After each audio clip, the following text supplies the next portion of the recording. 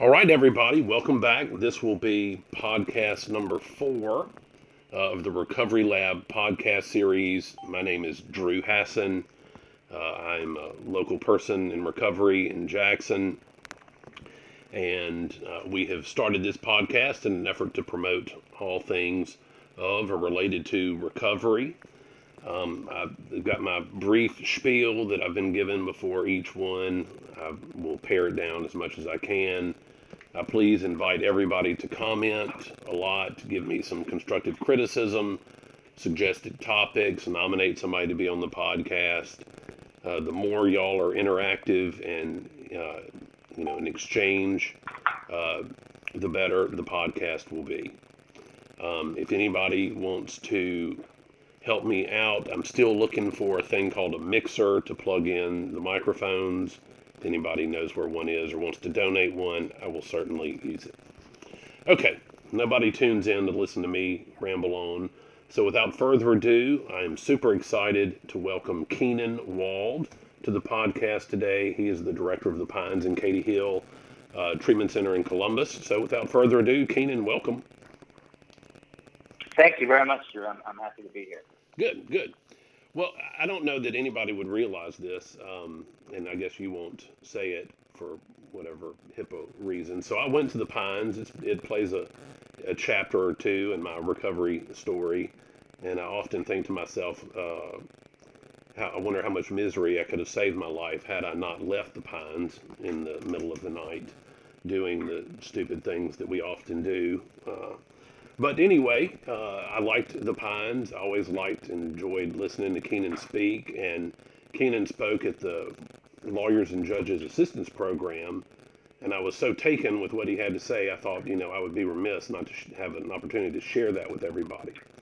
So I've already given Keenan a little bit of a heads up about the things I want to talk about. But Keenan, how are you doing this morning? How's life in Columbus?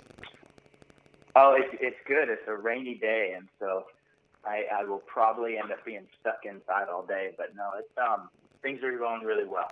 Well, then I feel less bad about consuming your Saturday morning doing this. Oh yeah, no worries at all. Yeah, absolutely. All right. Well, look, I'm gonna try to throw you a few softball questions because really I just want to listen to you talk because you really are an engaging speaker. What are some of the How can Keenan this morning help somebody get sober? What's one or two things you would want somebody to know? Oh man, that's a heavy question. I feel like there are people in my personal life that would want me to be able to answer that definitively, and when you deal with addiction, we frequently want answers or solutions that are foolproof or definitive. Yeah, we certainly seek those absolutes. Yeah. Oh man, and one of the things that I've learned from my experience, both my personal experience in recovery, but also in my experience of treating addiction, is that you cannot. It's very difficult to have absolutes in every situation. And so I think right now the message I would have for people is that recovery is about continued attempts, and whatever that means, continued attempts. There was such a goal of abstinence for so long, and somebody can do really well with abstinence for a period of time, and then they struggle, and that struggle can be such a blow. It can be such a lightning strike that maybe they have difficulty getting back engaged into what they were doing in recovery. And so I think the real message is just, recovery is continuing to try or continuing attempts to do whatever might be in front of you, to have make different decisions, to not use, to not drink, that we don't necessarily have to put everything up to success or failure. That's really interesting that you said that because this dovetails nicely into. There was one thing that I remembered I remembered a number of things, but one thing in particular that you said when I last saw you speak.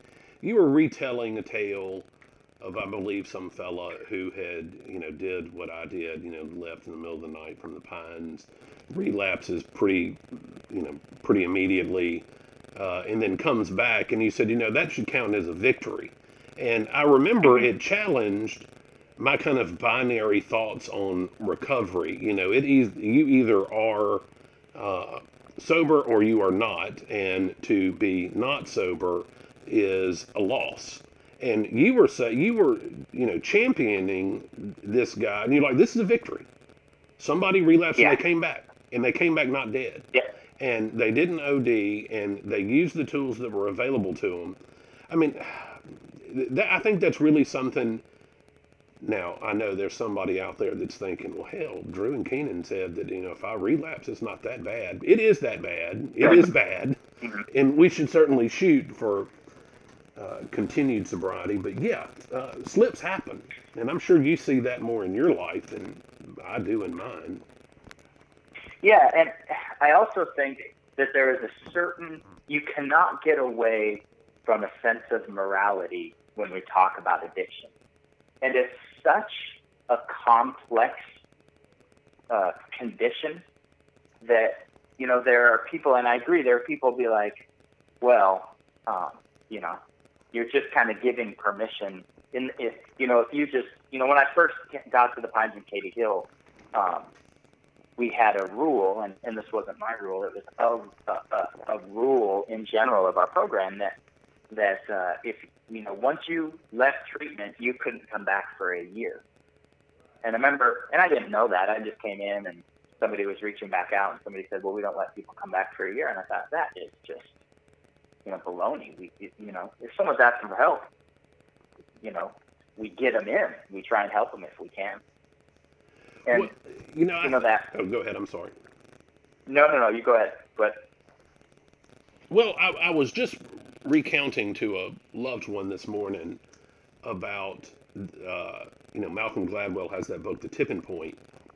And, you never know which relapse is the last one. And you never know what is that kind word, what is that supportive thing, what is that last, trip to the dope boy. You have to give hope to that newly recovered person and treat them as if, this 10th conversation with them about, admitting you're powerless, or this 10th conversation about how, your behavior brought on these consequences might be the one that sticks with them. Well, and statistically, look, addiction treatment is I guess I want to be careful of what I say, but, if we measure successful recovery based on continued abstinence from the point of treatment, treatment is really not a very successful venture. Well, if measured by that metric, yeah, I can see that. Yeah, and most people, in the rooms, in the 12-step rooms, there's almost this, a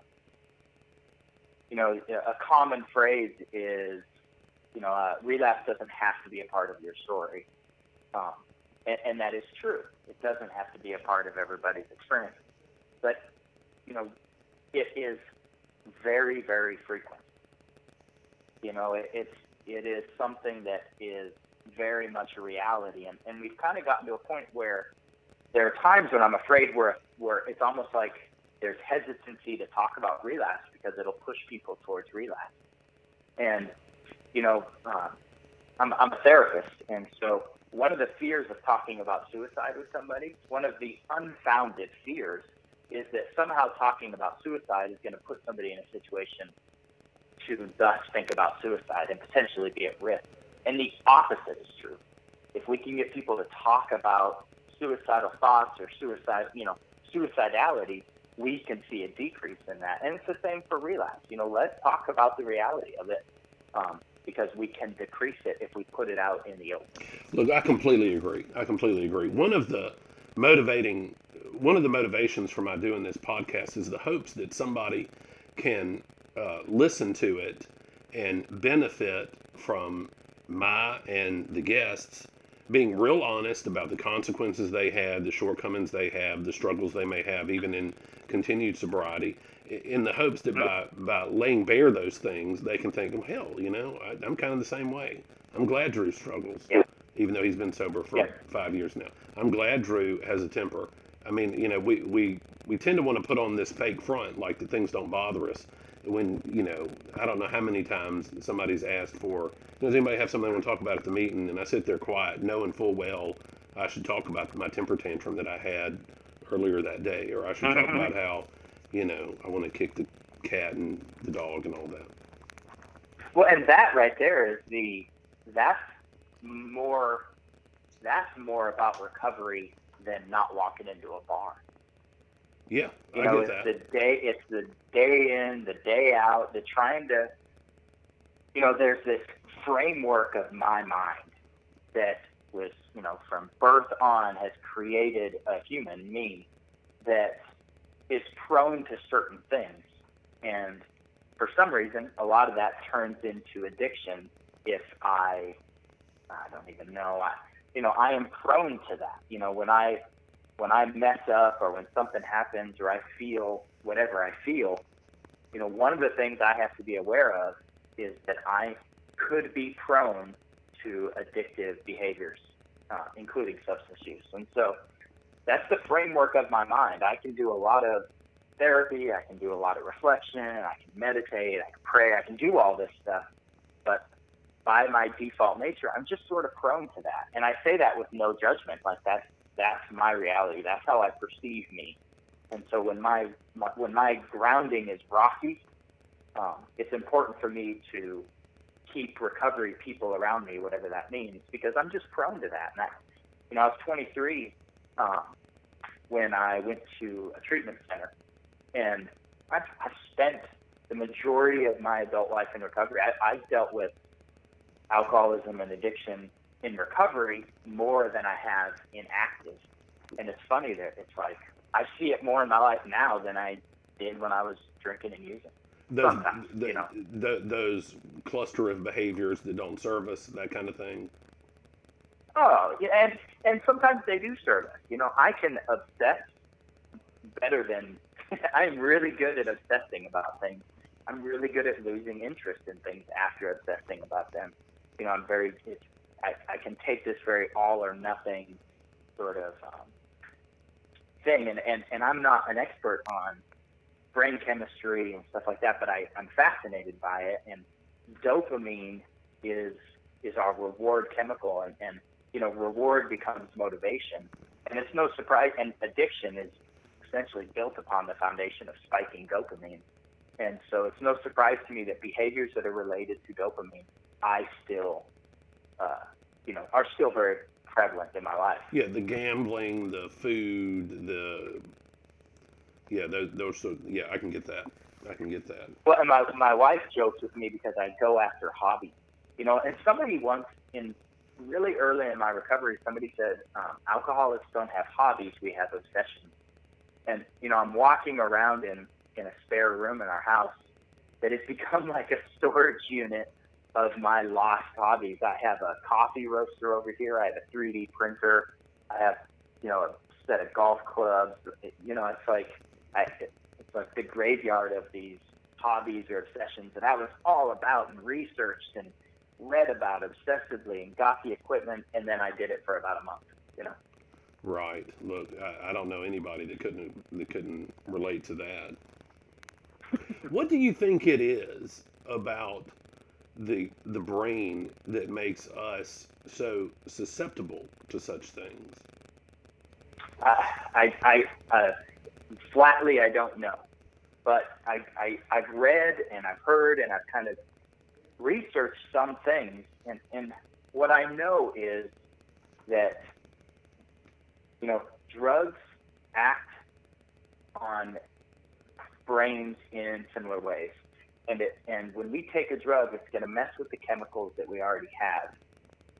And there are a broad array of people in the world, and there's some people that just don't get if they get high, they're going to get high too, but they may not get the same level of reward that for some reason I got.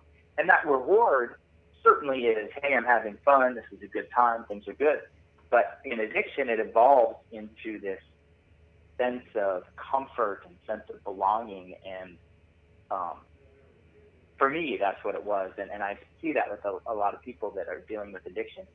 It ties into this very sense of who we are, more so than people who may get high and may not have that same sense. They just have a good time.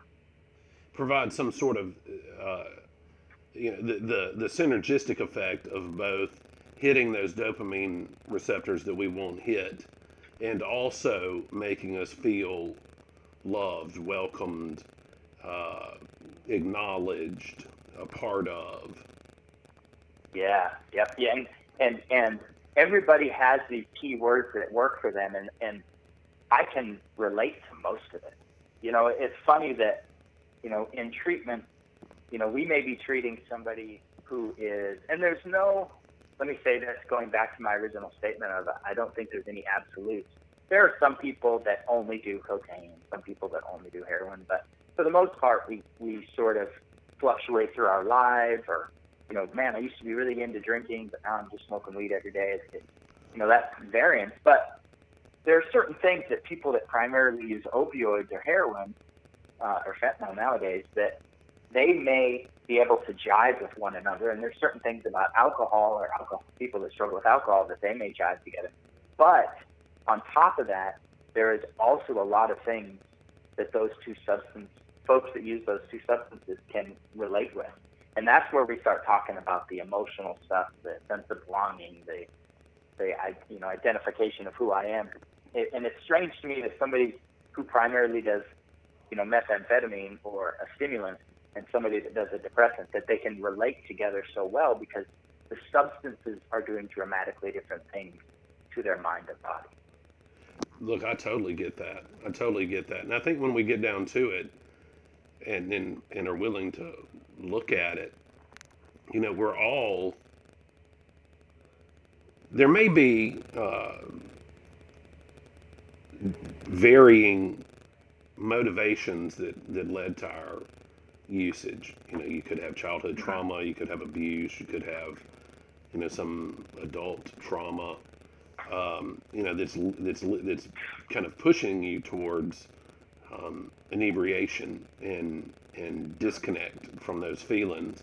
But the things that tend to keep us there, once we've gotten to where we're using, the things that keep us to where we continue using, the overlap is the same. I mean, in that Venn diagram, it's all about that escapism, and that drive is something that meth head or a dilaudid junkie can certainly grab hold of. Look, I think. Go ahead. I think, and just to kind of piggyback on what you said, I think in general, addiction starts out as pleasure seeking and it ends with pain avoidance. That is your typical path for with addiction and alcoholism. Pleasure seeking, pain avoidance. Look, I remember the first time I ever felt opiate withdrawal was dope sick, and I thought I had the flu, and I didn't know what was wrong with me. And then I thought, this is awful. Like, I've gotten myself I wasn't planning to have this kind of problem. I just wanted to escape. And then it becomes doing that which is necessary not to feel the withdrawal symptoms. Yeah, that's one of the things about opioids. And there's no substance that's more difficult. There's no substance that is harder to recover from. I really do believe that. But there's certain things about each one that make it particularly unique and challenging. And one of the things about opioids is the high tolerance rate coupled with the long-lasting and very uncomfortable withdrawal symptoms. Yeah, absolutely. Well, look, we're just melding right into my little outline here. So, speaking of withdrawal symptoms, I'll throw you a softball. Why should we in the recovery community tolerate the widespread use of Suboxone when we see in the recovery community an abuse didn't exactly take off? Is the use of Suboxone or methadone a crutch? Do you support it? Why or why not? When I was, I lived in upstate New York for 5 years. I'm originally from Montana, and initially got into recovery in Montana, and then wanted to just go where the wind took me, and I ended up in upstate New York. And yeah, that wanderlust. That's right. Yeah, I got in my car, I drove across country, and I listened to Tom Petty the whole way. The sun was behind you everywhere you drove, wasn't it? Life was good. Yeah, and arrived. Yep. And I saw this mug at a meeting one time, and it was a quote that is attributed to Bill W. And I can't remember the beginning of it, but it was, such and such got us sober, tolerance keeps us sober. I think it was humility got us sober, tolerance keeps us sober, or something like that. And I remember thinking, what does that mean? What does tolerance mean? And it's, it's funny when those of us with drug problems sit around and we have to make a case to be forgiving of other people around us. Right. We're like, most of our life we're people having to find a way to tolerate us and our behavior right. that we get around. And so I always laugh when I hear that word tolerate. And I think about that quote attributed to Bill W. But look at, the statistics of Suboxone or buprenorphine they're almost unbelievable. I mean, we're talking, depending on what study you read and if you kind of gather it all in, people stay alive at a rate of between 70 and 90% when they're regular taking buprenorphine or Suboxone. And look, just because I know my mom or my aunt might be listening, buprenorphine is Suboxone, and it is a daily medication that is taken.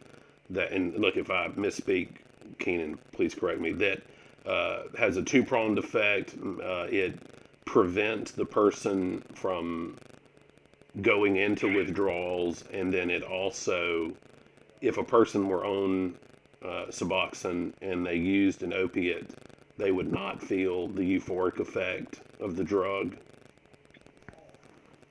Yeah, and there's so many different analogies to use, and for some reason a new one just popped into my head, so I don't know how well this is going to work, but when I take an opioid like heroin or fentanyl or Lortab or whatever, imagine one of those outdoor kiddie pools, and that substance fills up that kiddie pool or a receptor in our brain. And when that happens, we get a sensation that is associated with those substances, mostly connected to dopamine and a brain chemical called GABA and endorphins, which is kind of handles pain relief stuff. So buprenorphine is what they call a partial agonist, which means, your swimming pool is there and you take buprenorphine and, it fills the pool up. But when I get in, the water is not as pleasurable. So the sensation is lessened a little bit with buprenorphine. Gotcha. But if I tried to pour a bunch of heroin in that pool, it's already filled with buprenorphine. So the heroin can't get in there. So buprenorphine actually blocks our receptors. It's a really powerful binder to these receptors that prevents other opioids from getting in there. The other two-prong that you're talking about is when they put naloxone with buprenorphine, and that's what they call Suboxone. And the only thing that does is it prevents us from breaking down Suboxone and injecting it. And so buprenorphine is actually the medication that is doing the recovery-based work or the process chemically in the brain to support recovery. Naloxone is just there so that it's harder to break down and inject. Gotcha. So is the goal of having the man or woman on Suboxone to give them enough abstinence that they may then engage in sufficient behaviors to see a net benefit from being sober? I think that is one benefit of it. The number one overarching benefit of it is when people are regularly taking it, they die at a much lower rate, and their other opioid use decreases at a very significant rate. You know, it's strange to say this, but if you and I stood on the streets of Jackson and handed out Suboxone, the overdose rate would decrease in Jackson if we just handed it out, because of the chemical structure of what it does. If I'm taking Suboxone, it's going to block a significant amount of other opioids that I may be taking, and I'm getting not sick from. Let me rephrase that. Buprenorphine, once I'm taking it, prevents me. It's like I don't have to go through withdrawal. And so my seeking behavior to use other opioids potentially is decreased as well. Now, I do think in terms of people actively seeking treatment or therapy or help, it's an absolutely necessary component to that too, or it can be a necessary component to that. But the medication seems to have certain benefits whether or not that person is in treatment. They've done studies, and treatment. I love treatment, but they've done studies, and when you add other services on top of buprenorphine use or Suboxone, you don't necessarily see an increase in the prevention of overdose and stuff like that. Now, you may see life satisfaction increase, but if my whole goal is to keep people alive, the medication does that pretty much no matter what else I'm doing. It's interesting to me. I don't know exactly how noteworthy this is, but the motivations for what lead us to become drug addicts can oftentimes be varied and can be of completely different sources. And then when they're bundled together, they have the net result of driving us towards that escapism that is drug use. And equally as varied are the things that we can do in our lives to help promote recovery. Just like you were saying, there's no absolute, but there are those collections of behaviors that help us and increase the likelihood that we can get sober and stay sober. For example, having a meaningful recovery life, going to meetings, having a sponsor read your big book, medication, taking Suboxone, being regular and faithful about our administration of it.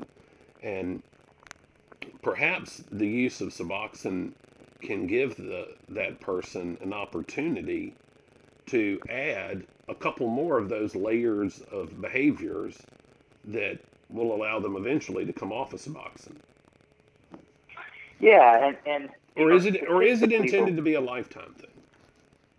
I think if I had the ability to solely take away my judgment of what I think it means for someone to be on Suboxone, if somebody is doing well and they've been on buprenorphine Suboxone for a year, 2, 3, 4, 5, and they're doing well, and they're functioning, and they are in recovery, whatever that means to them, and why would I want to take them off that medication for any other reason other than, hey, I just don't think you should be taking it?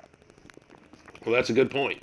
That's a good point. And now, if a person, they themselves want to stop taking it, okay. Some people will come in, get on it, really engage in treatment, and be like, look, by the time I leave, I'm on hospice. And it's like, man, it hasn't even been 2 months. Give yourself time, build up a routine. I like to tell people, you really should wait a year before you even talk. I mean, talk about it for sure, but wait a year before you decide that you're going to get off this. Because all the arguments to get off of it that I hear in my recovery world are morality judgments. and it's like, shoot, if this person's alive, that's a win. People are just, they're just dying at a rate, particularly with fentanyl, that I haven't seen. And one of the things I know, and you know this too, because, what we do in society with drugs is people that are older always look back and be like, man, it wasn't like that when I was young, or this wasn't like this or this. But, when I was 23, it was in the 2000s, people would certainly die from addiction. But in my world, it was people who had been using chronically for a long time. Nowadays, with fentanyl, we have people dying at just a rate that is so heartbreaking that they never even get a chance to, they just never get a chance.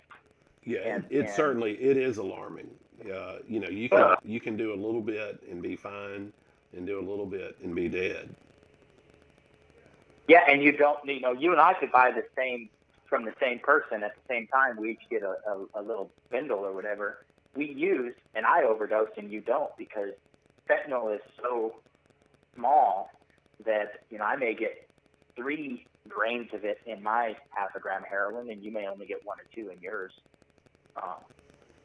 So it's anything to keep people alive is sort of my thing now. But I also believe heavily in treatment. And so if you are, in treatment with us and you're a candidate, we're going to utilize buprenorphine. We're going to push for it. And, the people that don't want it, we can't make people do it, of course. But because the outcomes of it are so good in terms of lowered overdose rate. What are some other things that you have seen people do that have been successful?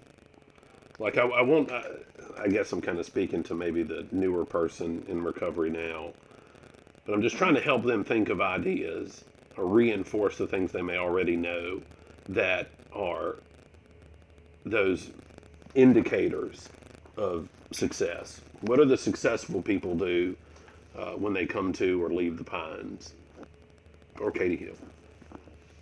Yeah, man.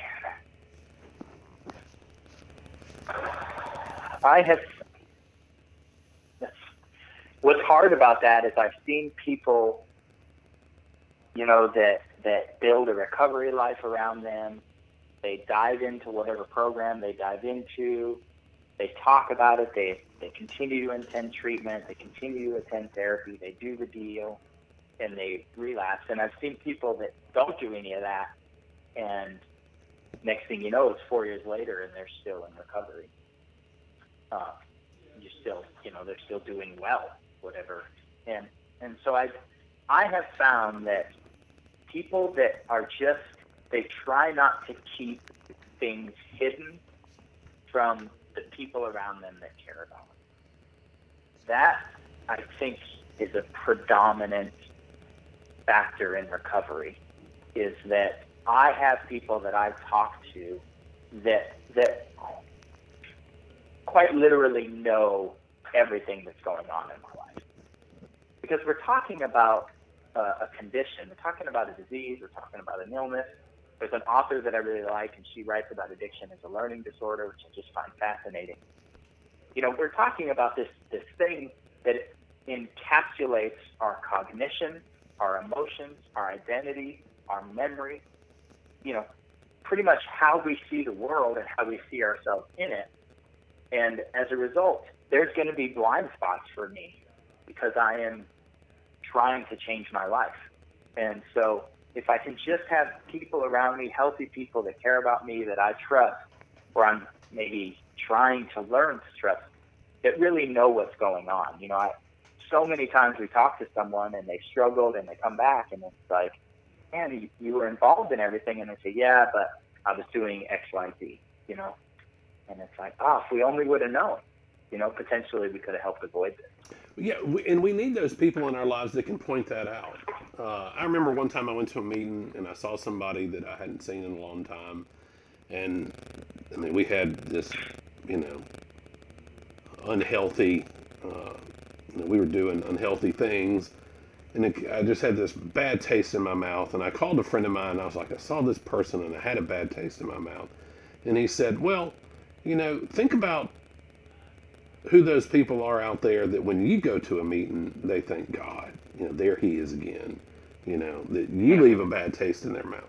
And I thought, this is exactly why we talk to people in recovery. It's so that they can point out things that we just don't see. Not that we can't see, but either we're blinded by our own emotional reactions, or we're just not having an objective view of the situation. And yeah, I think there's a lot of magic to what you're talking about being willing to be honest. Mm-hmm. But I also think that changing our routine, trying to change who we socialize with, and I do think meetings can be powerful. Aside from anything else, I think they can be powerful because I'm going to this place where I'm pretty certain I'm not going to get drunk or high for an hour, and I'm going to listen to people talk about how they have not or are not getting high or getting drunk.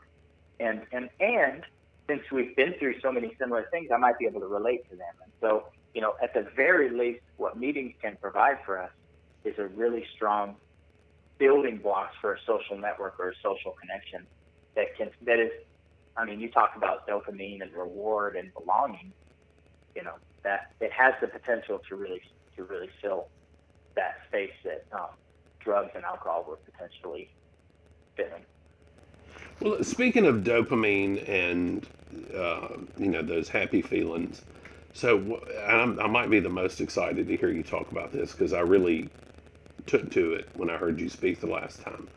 Walk us through that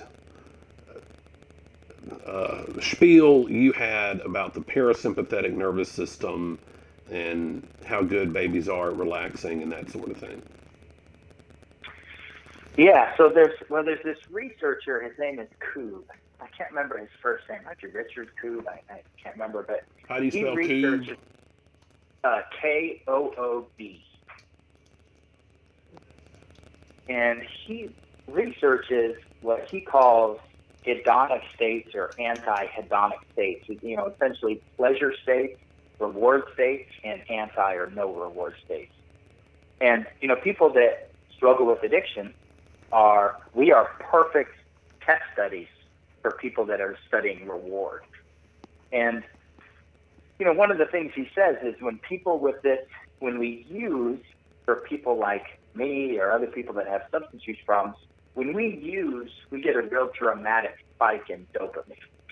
And that dopamine spike he calls incentive salience.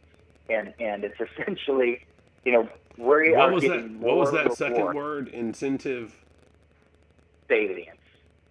Salience? Yep. Okay. Salience. SALIENCE. And we're essentially getting more reward than we expected. We're getting more than we expected. And that spike hits, we get a rush of dopamine, and then our dopamine levels drop because our brain wants to balance out. And so the first step that he talks about in these pleasure states is this spike in reward, this incentive salience. And then we come down. And when we come down, we have low dopamine and whatever else is low in our brain because of this spike that we've experienced. And at this point, our brain enters a sympathetic nervous system response, which is essentially fight or flight. And so, it enters a state that is similar to fight or flight, and we become obsessed and seeking, and we are driven to thus seek out, substances again to get another spike. And so it becomes this sort of cycle of we use, get a rapid spike, we drop, our brain kind of enters a state similar to fight or flight, and then we are seeking to use with the power of the very gear in our brain that reinforces survival. And so, and those of us who have experienced drug use the way that we have, we can relate to, that drive to get high, that drive to use, that drive to get to whatever relief we're getting is so powerful that, most people with drug problems have used literally when they didn't want to, or when they were actively trying not to. And that's that drive for survival that is so innate. And this Koob research, I'm fascinated by it because it spells it out and it makes sense to me. That when we talk about cravings and what is that famous? There's so many famous lines in the big book that talk about the sense of ease and comfort, the obsession and the craving of the abnormal, drinker. That is driven by this fight or flight condition, this sympathetic nervous system. But we have an alternating nervous system as well called the parasympathetic nervous system. And this is where, like a happy baby is laying on their back playing with their two toes and cooing. They're relaxing, they're resting. Think about stress relief when we think about the parasympathetic nervous system. If fight or flight is stress, parasympathetic or rest and relaxation is the relief from that. And over in that parasympathetic side is where we heal, it's where we grow, and what happens with addiction is our drug use tends to promote feelings that the parasympathetic nervous system naturally we want to produce. And so what happens is when we're sober, we're stressed and we're in fight or flight, and when we're high, we get a sense of the feelings we get from the parasympathetic nervous system. And so, if somebody decides to stop using or they get help stopping using, what happens is their stress level shoots through the roof and they have no skills or very, very few skills. Let me rephrase that. Very few known or practiced skills on how to promote rest and relaxation without their substances. They cannot find relief without their substances. Do you think that? So I pondered a lot about this, and when I heard you give this part of the lecture, I was really trying to focus in my mind on what I could do, like any good drug addict. What can I do to get more of that? Yeah. What can I do? What practices can I put in place to help grow this relax like a baby, where their belly fills up and it drops down and they're just, life is good, and they look like they're on Xanax, just as kick back and not a care in the world. What are the things that, as a practitioner in the treatment world, what do you tell people helps with that? So eventually people are going to have to find and refine and develop their own methods to do this. But in general, trying to eat healthy, stay hydrated, talk about emotions, try and slow down. I tell people when you were young and you did sports, say high school or whatever, a lot of people did sports at that time, at least in this country. And I tell people, do your old stretching routine every morning when you wake up and every night before you go to bed. There's a lot of, we could work out, we could run, we could bike, but it doesn't have to be that stuff. It can develop into that if that's sort of the direction people take it. But at its core, to build a healthy rest and relaxation and stress response, because stress response is good, it's healthy, we need it. To build a healthy balance between those two things, we've got to find a way to rest and relax and heal and grow and stuff like that. And so it's really simple stuff like, sitting down and just trying to breathe deep for 5 minutes, try and clear your mind. I hesitate to use the word meditation because there's so many other things, so many other connotations when we talk about meditation, but breathing exercises. No, that was exactly the first thing I thought of was I need to do more, that mindfulness meditation. I think they make an app for that. And and I bought that app at one point, and I probably did it about 3 times. Right. I talk about this stuff, and putting these things in practice, for some reason, is something that's challenging for me. Now, I do have a life where I do find those things at times, and I have a pretty, a pretty high impact life. But I have a 5-year-old girl that does a lot of activities, and her mom certainly does most of the work with that. But we're about to start soccer, and I'm going to be a coach and help with her soccer. And, those are the things that help me feel grounded, and I find relaxation in as well. Yeah, doing those, yeah, there is certainly some magic to doing that which we think we should, as either a father or a person, and then, Yep. wrenching from that self-esteem. Yeah, self-worth,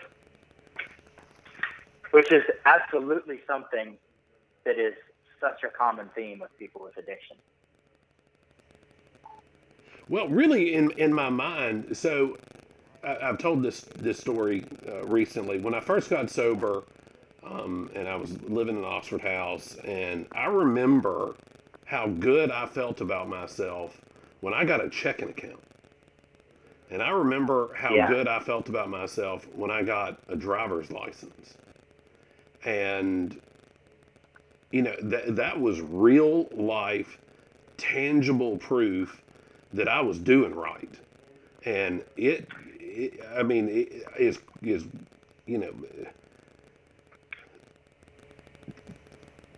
simple as it sounds. That driver's license and checking account I have drawn on even today. Look at what happens if you just stay sober. Look at what happens if you just put one foot in front of the other. Look at what happens if you just stick to it. And we certainly have to get into the practice of not believing our own thoughts. Selectively maybe, but not believing the entirety of all of our thoughts. Because we'll just doom ourselves into inaction.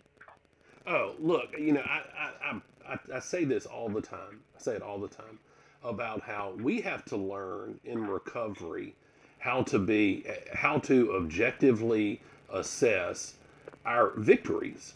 Because it's real easy to get caught up in what AA preaches. Not that I'm knocking it, about this powerlessness, and you would almost think that they're trying to tell you don't have any control over anything, and I believe that to be baloney, because there's a great deal of things over which I exercise an immense amount of control and power. I can get up and go to work. I can get up and do the things I'm supposed to do. I can pay my energy bill on time. I can, do healthy things. And it is only over the use and that obsession that I think the focus of the powerlessness should be.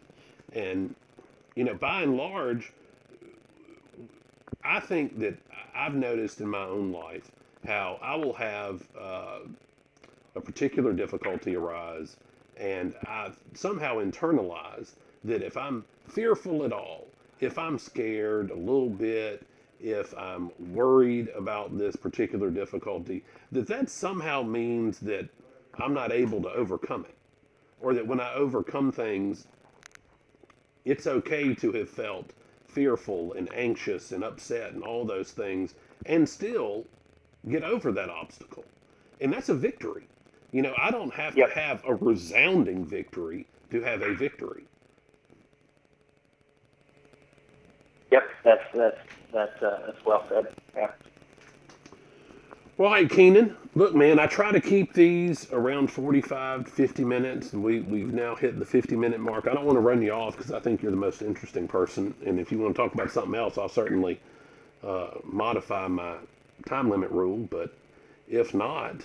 Well, one of the questions that I don't think I might have answered, and maybe not as directly as I wanted, was with buprenorphine, Suboxone, and particularly the 12-step recovery community. Oh, let's hear it. There's a tremendous amount of, and I don't want to speak. My experience is there's a tremendous amount of blowback to people being on Suboxone and attending and engaging in AA or NA or CA or in 12-step programs. This is not a rule, but I tend to see it more often than I like, or I tend to hear about it more often than I like. And, there are people out there that have a good grasp of this, that are in recovery. There are people that are actively taking it and are in solid recovery. And, what I try and tell people is,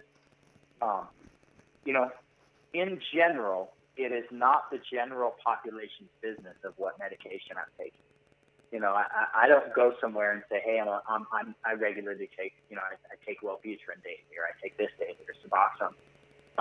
In the recovery world, we try and tell people, find someone that you can trust. If you're going to get a sponsor, find a sponsor that you can talk to about this stuff, because they're out there. And I think, thinking that they're all against it is just as much of an error as that's a big error as well. There are people connected with the 12-step community that work with folks that are on Suboxone, as they should. And so, well, as more and more people like you that can explain the necessity and the reasoning behind the use of Suboxone, the more and more and the more loudly that story is told, I think that we can kind of right this somewhat perplexing idea that it's a moral failure to be on Suboxone. Because look, I've done plenty of garbage things in my life to get drugs. The idea that I should cast judgment on somebody for taking Suboxone is pretty laughable. And I think the same can be said for the most of the people that are judging those fellas or girls. Well, and in the 12-step world, I don't profess to be an expert on everything written about 12 steps by any means. But if you look at kind of the, some of the things that I think about when I think about Suboxone and recovery and AA is, the whole idea of, I think it's in one of the forewords or in the early part of the book where they're talking about, of all the people that have engaged in this program, this many people have stayed sober, this many people have relapsed and come back, and this many people show that their lives get better even if they're unable to maybe put together the abstinence time that they want, is how I interpret it. And I think about that. Our whole goal, what I interpret the 12-step world to be, the whole goal is to help people recover. And when people die, they can't recover. Amen. I heard that. And so, that's one thing I really, there are people out there that will benefit from many parts of the 12-step program who happen to be on Suboxone, and those two things are not mutually exclusive. And I just really want people to hear that. The other thing is, you introduced me as the director of the Pines of Katy Hill, and I am less associated with the Pines and Katy Hill as I have been historically. So I am the clinical director for Community Counseling Services, which is a regional mental health center in our region, and the Pines and Katy Hill is a part of that. And so, the alcohol and drug director for Pines and Katy Hill now is Whitney Koss. I'm sure you remember her. And so many of the staff are still there, but my connection with them, I'm still connected with them and still go in and do a group on occasion. But I'm less involved in the day-to-day as I used to be over there. Well, I'm sorry I made that mistake. I apologize, but I'm glad you corrected me. No worries. And look, you and John Conn are the only two people I remember. So. Yeah. Yeah. Well, Keenan, look, man, thank you on behalf of the recovery community. Thank you, me personally. Thank you. You are a value and a blessing to the recovery community. Well, I appreciate you. I still, at my core, I still love to talk about drugs. It just ends up being about recovery now. Yeah. But I appreciate you letting me talk, and it's always great to hear from folks that are doing well. It's really cool to hear and see. So. Thanks, Keenan. All right, man. I'll see you soon. All righty. Take care.